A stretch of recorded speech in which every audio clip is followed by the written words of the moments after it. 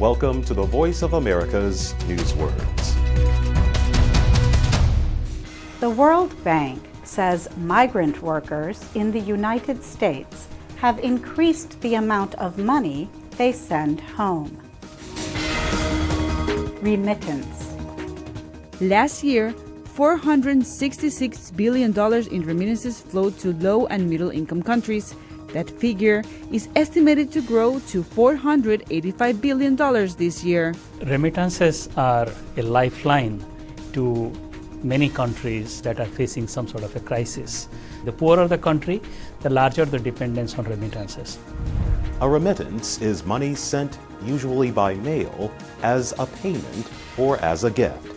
Here, it is money that migrants earn in one country and then send to their families in their home countries.